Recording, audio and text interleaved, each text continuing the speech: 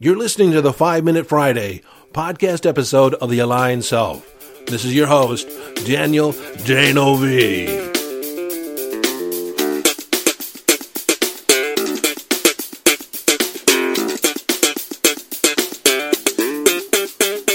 Okay, 5 Minute Friday, a short and concise podcast episode of The Aligned Self designed to leave you with a question, an idea, a strategy, a tip, a hack, in order to give you greater access to your conscious awareness, evolving your conscious awareness, or give you greater mastery over your mind.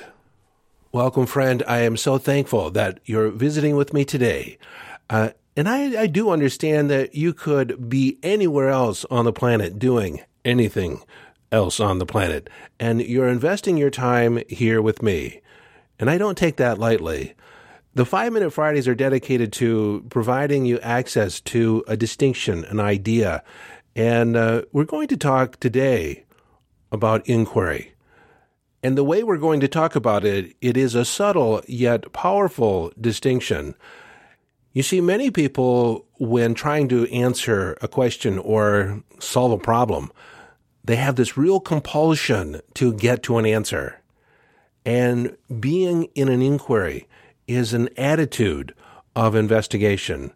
It's entertaining a lot of different ideas. For me personally, at present time, I'm in the inquiry about shadow work. You see, I've been working with the other than conscious mind and have developed a relationship with my other than conscious mind since I was a teen. And definitively, the term shadow work doesn't really resonate with me. I don't see shadows in the unconscious. I don't see aspects that I'm really not pleased with or that I'm attempting to hide. But while I may have a different approach to it, I'm not going to let my current understanding get in the way of a good inquiry.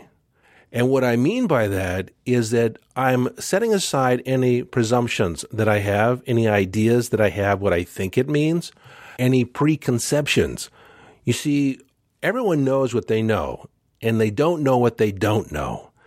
So I'm in the investigation of it. I'm looking at Jung, who coined the term, Carl Jung, and I'm looking at different different coaches who work with clients specifically around uncovering the shadow self. Now, and you can hear I have a bias in the shadow self, in the tone of my voice. I'm not completely sold, and I'm still looking, though. I'm reserving any judgment. I'm putting it off to the side, and I'm just taking in information. I'm getting different perspectives, different ideas about what does it mean, how does it apply, because I'm open to the idea that maybe there's something that I've been overlooking. Maybe there's something that is off my radar, or perhaps I just call it something different. I just have a different perspective on it. Not that it's better, not that it's worse, it's just different. So in this inquiry, I'm just investigating. I'm mulling around the idea. I'm ruminating over it, thinking about it from different perspectives in different ways. I'm talking to different people. I'm just gathering information. And, there's no rush for me to find an answer on this. So this inquiry is a gentle discovery phase.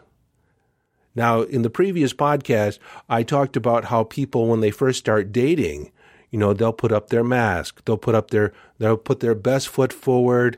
They'll hide aspects of their, I guess you could say, their shadow self, the parts of themselves that they are less proud of. So they don't want to lead with them. And typically, I consider those aspects that, the things that people want to hide, in fear that if they reveal them, potential suitors, potential friends, potential loved ones, potential customers would run away. And so they tend to put up a false face. So how inquiry works in the realm of dating is really approaching it as if you're in a query. You're in an inquiry. Are we a good fit? With no rush to judgment, no rush to fit somebody in. If on their list of attributes they knock off 9 of your 10 things you're looking for, you still don't rush in to name them the one. You're in an inquiry. And what this avoids is what a lot of people do is they may find a connection right away and they become enamored with another person. And they make these huge decisions, these huge life decisions, like, let's move in together. Like, I don't want to be without you.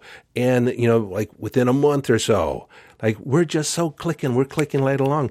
Yet you may not have seen all the different aspects of that person. And what invariably happens is when people rush into a commitment, 3 months later, they're wondering, why did I ever do this? And then they're in the practice of making it work. So in the context of dating, I'm suggesting that people approach it with an idea of inquiry. Like, I'm just checking it out. I'm kicking the tires. I'm driving it around the block. And I'm reserving judgment on whether this is a good fit or a bad fit. I just don't have enough information yet. And I would do that for the first 3 months. And you could say, you know what? Everything looks great. I love this. But let's just keep it, on the down low. Let's not rush to judgment yet. Let's just see how it goes. So the beauty of the inquiry is that you're not force-fitting anything into a preconceived idea of how it should be.